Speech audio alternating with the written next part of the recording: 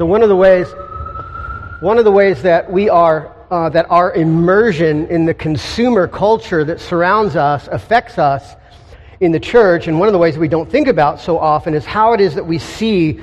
It gives us the paradigm that we adopt to see the mission of the church in the world. Let me read this quote. This is from a theologian named John Woodhouse in his commentary on 1 Samuel. He says this. He says, "In many ways, the business world has replaced the battlefield as the source of categories for thinking about the mission.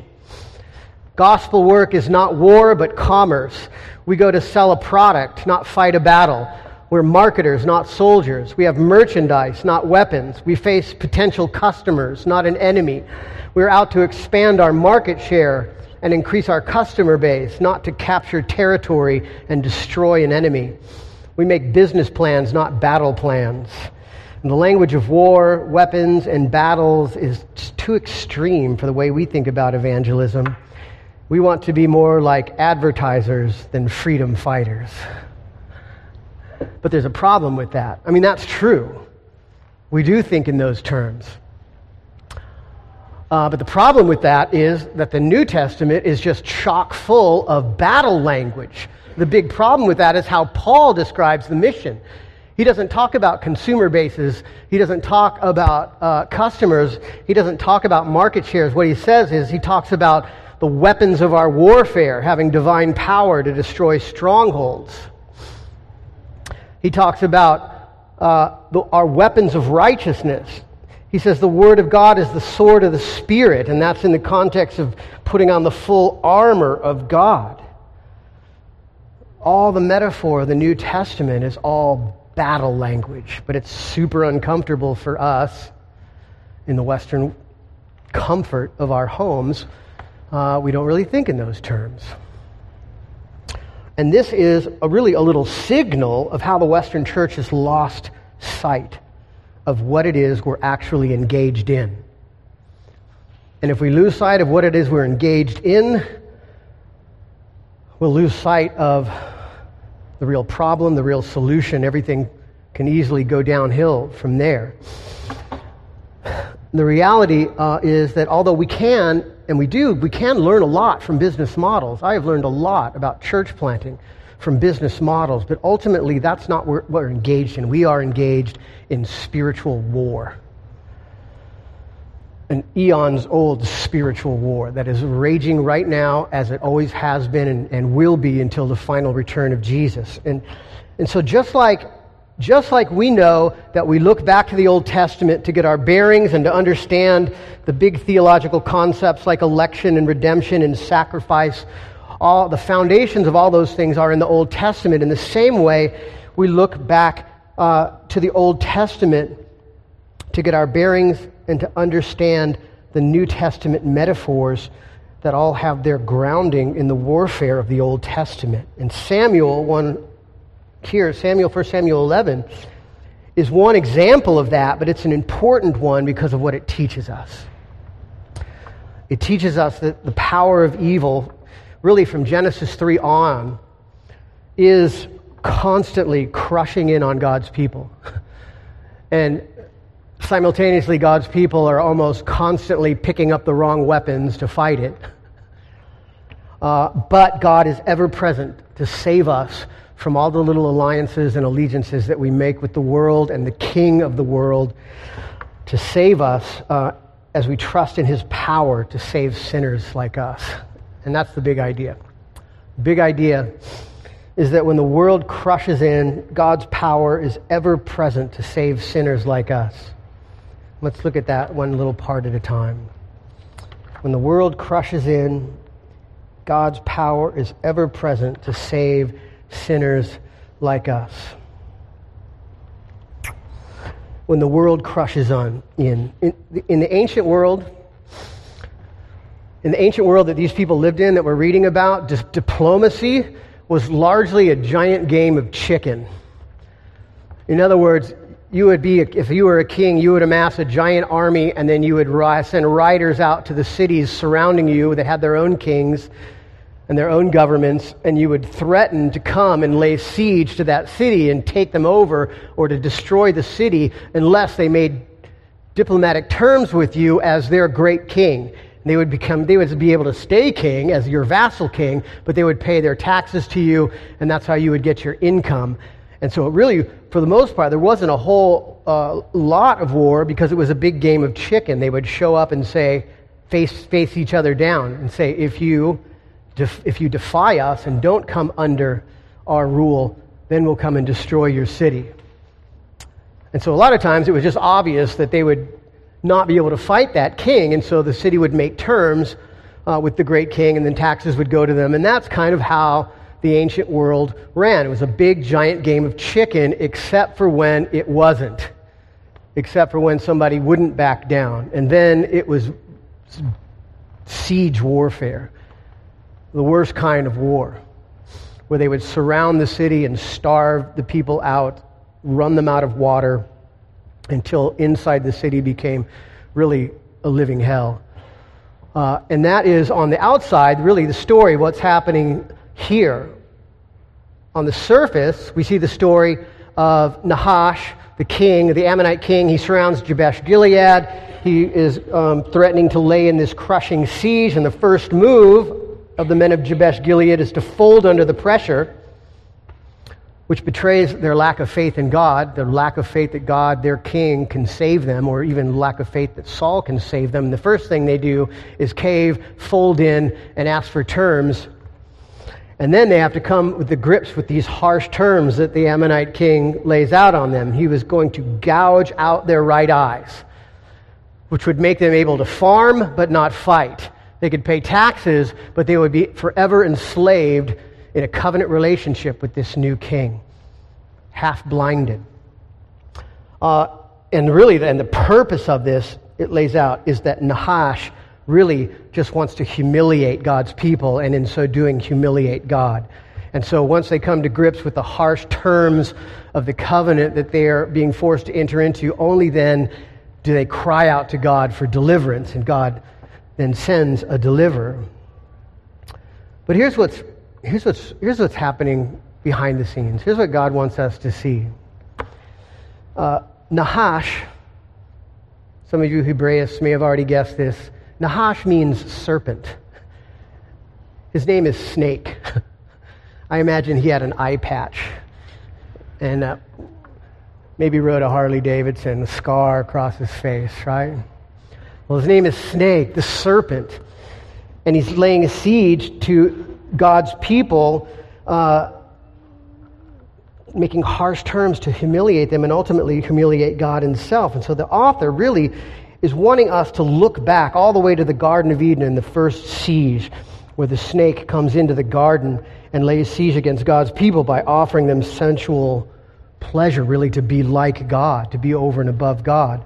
And when that doesn't work, the devil can switch it up and lay siege by making harsh terms and conditions and fear. And so really that's what the author wants us to see, that this is one instance of many of the devil laying siege onto God's people, that the church is a city that is constantly under siege. And it plays out really in the same way every single time, from the garden onward.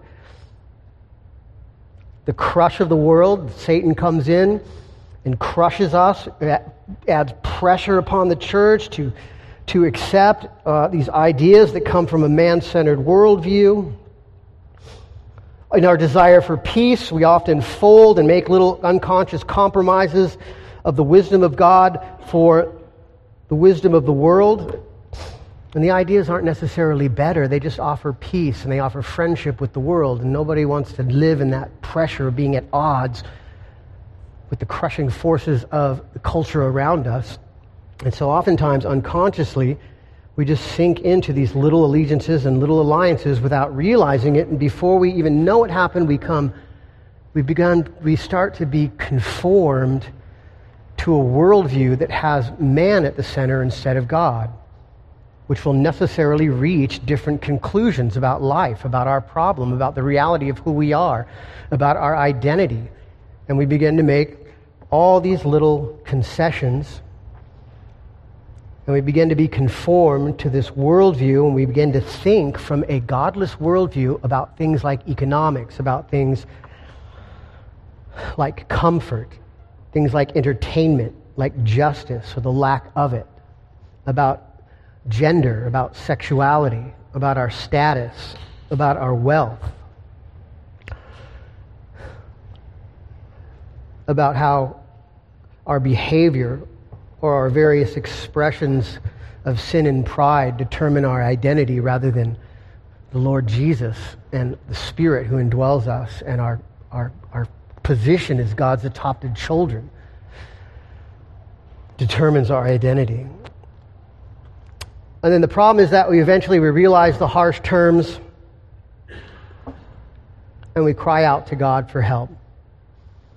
The harsh terms, the compromises themselves are harsh terms that end up leaving us in pain and in suffering. But ultimately, really what the world wants from us is not compromise. They want to crush us. They want to poke out our right eye so that we can no longer see, so that we can no longer defend ourselves, to lay down all of our spiritual weapons and just acquiesce as vassals and servants of the King of the world. And when we see that happening, only then and then do we cry out to God to deliver us. And so, what you see in this passage is really the cycle in the book of Judges that's going over and over again. God's people rebel, they become oppressed by the consequence of their own rebellion. They cry out to God for help, and God delivers them in every generation, even in every life. We see this happening over and over again. But the point is, even though that's part of our reality, God wants to show us that it is His power that is ever present when the snake lays siege to us, when the snake lays siege to churches, that God's power is ever present for us. That's the second part. And when the world crushes in on us, God's power is ever present with us. In a few weeks, we're going to get to chapter 17, which is the story of David and Goliath. Now, David and Goliath is like the classic example that gets used all the time of how we mangle the Old Testament and in our interpretation of the Old Testament. In other words, a lot of times people will look at that story of David and Goliath and see that we are David, that Goliath is the giants in our lives, and that the point of that story is that we in the power of the Spirit are going to slay our giants and be heroes from God. Not what it's talking about. It's not the focus on the man. The purpose of that story is to teach us a reality about Jesus. That Jesus fights the giants for God, for Israel's people, and wins the freedom for everybody in the power of Christ. So David is a picture of Jesus. Goliath is a picture of sin and death and the devil. And Israelites are us, standing on the sidelines, cheering, woo! And so that's a classic example, right? Most of us, I think, at least in our tradition, in our church, we know that. But the reality is we still do that in other ways. In fact, we do that when we think about Saul. We always think in terms of, right? We think Saul is the bad king and David is the good king. How many of you think like that? I do. But listen to what happens with Saul, the bad king, in this story. The Spirit of God rushes upon him, fills him with righteous indignation and power to defeat God's enemies. He is able then, through that spirit power, to unite all of Israel together, which is a momentous thing in that the tribal period that they live in.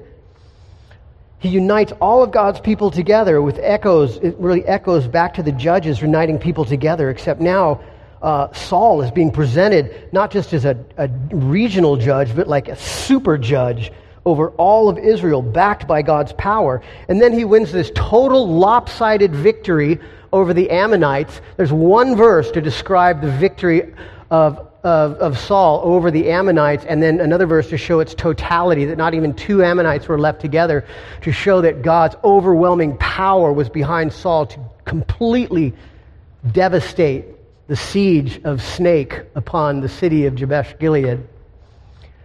And then at the end, Saul comes out and gives credit to God for the whole thing. He worships and praises God. He says, the Lord has worked salvation in Israel today, when people are trying to give him the credit for it. That doesn't sound like Saul. That does not sound like the guy that was hiding in a suitcase last week, does it? It does not sound like Saul, the bad king. That really sounds like David, the good king, right? I would expect all those things to be said of David, but when you look closely at the story of David, what do you see? Anger, vengeance, adultery, murder, pride. See, the reality is, it's not Saul's the bad king, David's the good king. The reality is that both Saul and David failed in the kingship, ultimately. Now, there's some differences, for sure. David repented, and that made him, his repentance is what differentiated him from Saul. Saul did not repent. Saul drove his rebellion and pride right into the ground. But ultimately, they both failed, only in different ways. And that is really what God is trying to bring out in this story by having Saul win this victory. That it is that salvation is never about the man. Salvation is of the Lord. Salvation is of the Spirit of God, who is winning salvation for his people, even through these unlikely means, even through the wrong king that they chose. They never stop being an object of his affection and mercy, and he wins the victory for them through this less than perfect man to prove and show that one point, that it's not the man, it is God and the Spirit of God who saves. And you know what that means? What that means for us? It means it doesn't matter who the king is. It doesn't matter who the president is. It doesn't matter who is in Congress. It doesn't matter who controls the Supreme Court. It doesn't matter who controls the university system or the media. It doesn't matter who controls Hollywood. It doesn't matter how surrounded or embattled we are. It doesn't matter who your boss is. It doesn't matter what job you have, your education, ultimately. It doesn't matter what race you are or what gender you are. Ultimately, it doesn't matter, because God is ever present with us to win the victory over Satan.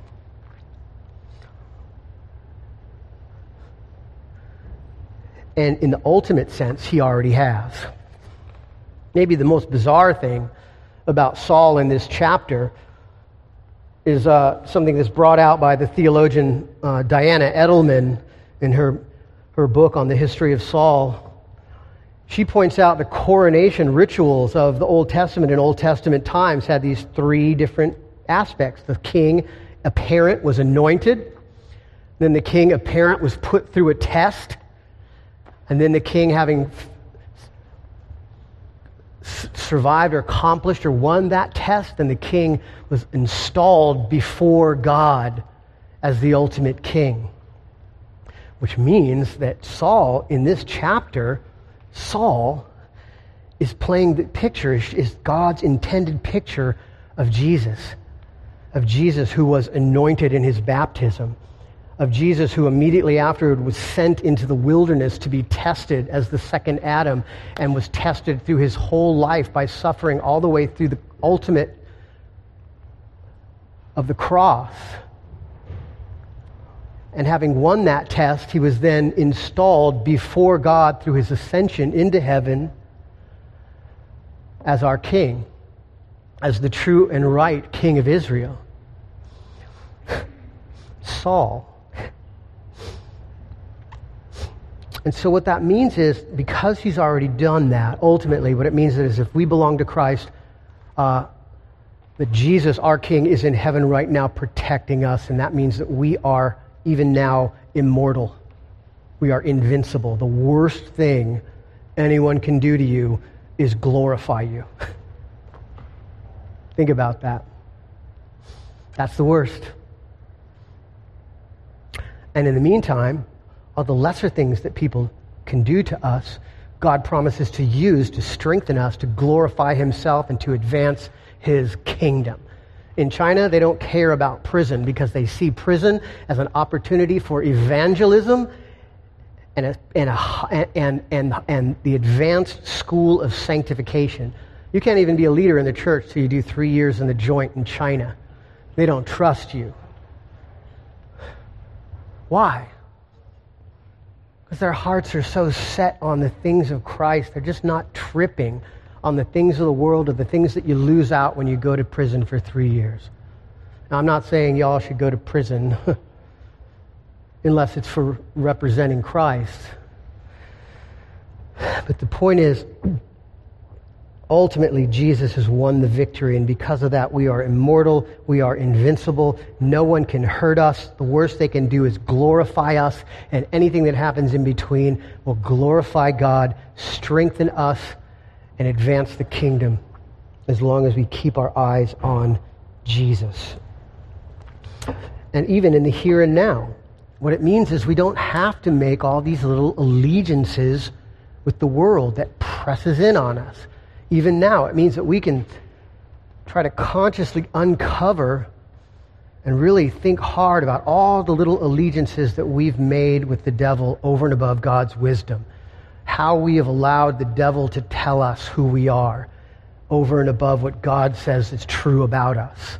How we have allowed the devil to tell us what will make us fulfilled and happy and enriched over and above what God has told us will make us fulfilled and happy and enriched. We can found our identity in who Jesus is and not in our behaviors or aberrant desires or sin or pride or anything else. That's the salvation that we have. So the only question is, who is this salvation for? Is it for the righteous people? Is it for the good guys in this story? The good guys think it's just about them, but it's not. The reality is that when the world crushes in, too, God's power is ever present to save sinners like us.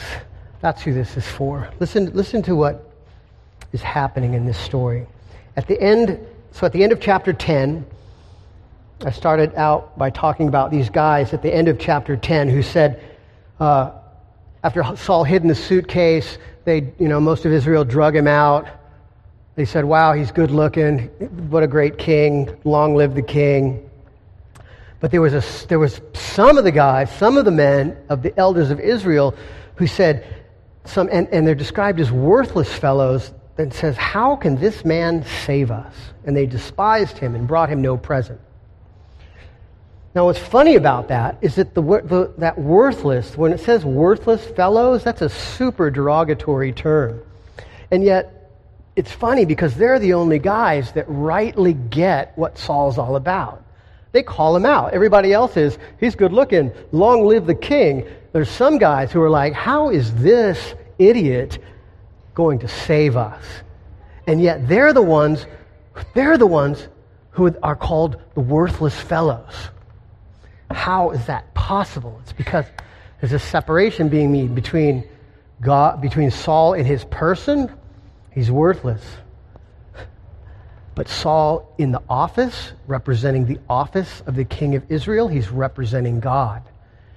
And as we're seeing in this chapter, God can and does empower him to bring deliverance for Israel. And so really, they're called worthless fellows because in rejecting God's king, they're rejecting God as well. Even David, at the end of his life, he continues to talk about Saul as the anointed of the Lord, refuses to kill him himself, even though he has multiple opportunities because he's the Lord's anointed, he waits, even though he knows he's the heir apparent, he waits until God makes it happen, honoring that office. And so, here's what's happening. All the good guys, they want to go get those worthless guys, the worthless fellows, and punish them since God had won the victory in Israel. But Saul, probably in his finest moment through all these chapters, he offers them amnesty And he says, not a man shall be put to death this day, for today the Lord has worked salvation in Israel. So on the face of it, what do we see? On the face of it, diamonds just right in the sand to pick up. We see God works this amazing salvation in Israel, and then the king, who's a model of Jesus, offers amnesty to all the real sinners in the crowd. So we see from that God's victory wins salvation, and the result of that is amnesty and forgiveness for sinners. Right? That's good news. That's us. But it goes even deeper than that. And we don't get it because we're not ancient Hebrews and we don't know ancient Hebrew history. But if there was to be a news story tomorrow that said, all of a sudden, a news story tomorrow in the papers that accounted for or told the story of a massive revival that had broken out and huge humanitarian help that had broken out from North Korea or from Sudan or from Eritrea or for some other place that's not known for Christianity or for good works or for humanitarian aids, we would be shocked, right? Because we know the history of those places. And that's what's happening here. If we were an ancient Israelite, if we were an ancient Hebrew, we would know all the history of all the players in this story. And the background, the historical background of this story is the end of the book of Judges, Judges 19 through 21. Where there is a tribe, the tribe of Benjamin in Israel, and one of their cities, who becomes so wicked that the author of Judges presents them as having become even worse than Sodom and Gomorrah. He uses the same language to echo everyone's minds back to that story. They do basically some of the same things. They kill a woman, they abuse this woman, and it's all is brought out that this city of Israelites has become so depraved that they are now worse than all of Sodom and Gomorrah. And the city was Gibeah of Saul, Saul's hometown. The people who are coming to the rescue. Which means that either Saul's father or possibly grandfather was one of those people in that original rebellion who were defeated. Saul comes from that line of super sinners in Israel. And in that same story, there's one city that refuses to join Israel in fighting the bad guys, and that city is Jabesh Gilead, the city where these men are sieged in. So what he's trying to pop out is this, that if you were an Israelite and you were reading this story, you would marvel at two big things. First, you would marvel at the fact that these cities were involved and that it wasn't just good guys and bad guys in this story, it was all bad guys. It was super bad guys, the worst of Israel. And then the second thing you would marvel at was how God had redeemed all of them and transformed all of them. They were his people. And so he saved and he redeemed and he restored them. When we get a little farther in the next chapter, Samuel says this to the Israelites. He says, do not turn aside after empty things that cannot profit and cannot deliver, for they are empty. But the Lord will not forsake his people for his great name's sake, because it has pleased the Lord to make you a people for himself. And Israelites would have marveled over that, and we should too. That's God's promise to us and God's wisdom for us. He's saying, don't make allegiances with the world. Don't pick up these empty things that will not pay off because they're empty. And then it says, and do that not because you're afraid that God will drop you if you do, but do it because you know that he won't drop you. That he has saved you for his own pleasure. He has saved you for his great name so that he can display his mercy and his goodness and put it on display for all of the powers of the heavenly realms really to see. And so that means When we understand that, when we understand that God will not drop us, it changes everything about religion. It makes it stop being about self-preservation and makes it all about worship. We are worshiping and praising a God who has saved us and will not let us go. A God who, even though he knows we're going to make allegiances with the devil, he's going to break those allegiances and save us. And he's not going to do it once, he's going to continue to do it for us. And so that we know, even though we're a city under siege, we don't have to fold and compromise with the enemy, but we know our deliverer is coming decisively to save us at the end of the day. And ultimately that means that we can sit tight even though we're under siege, and we can rejoice as we wait patiently for that day to come. Amen? Amen. Father, we thank you for your word, and it is a blessing to us. Lord, it is true, we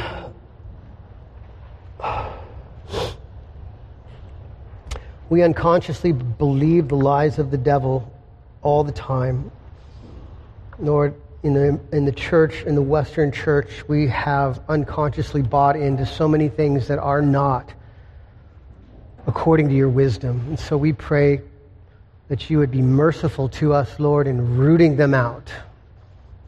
Help us not to just see our sin and acknowledge our sin, Lord, but in a real maturity and growth of our faith, help us to hate our sin.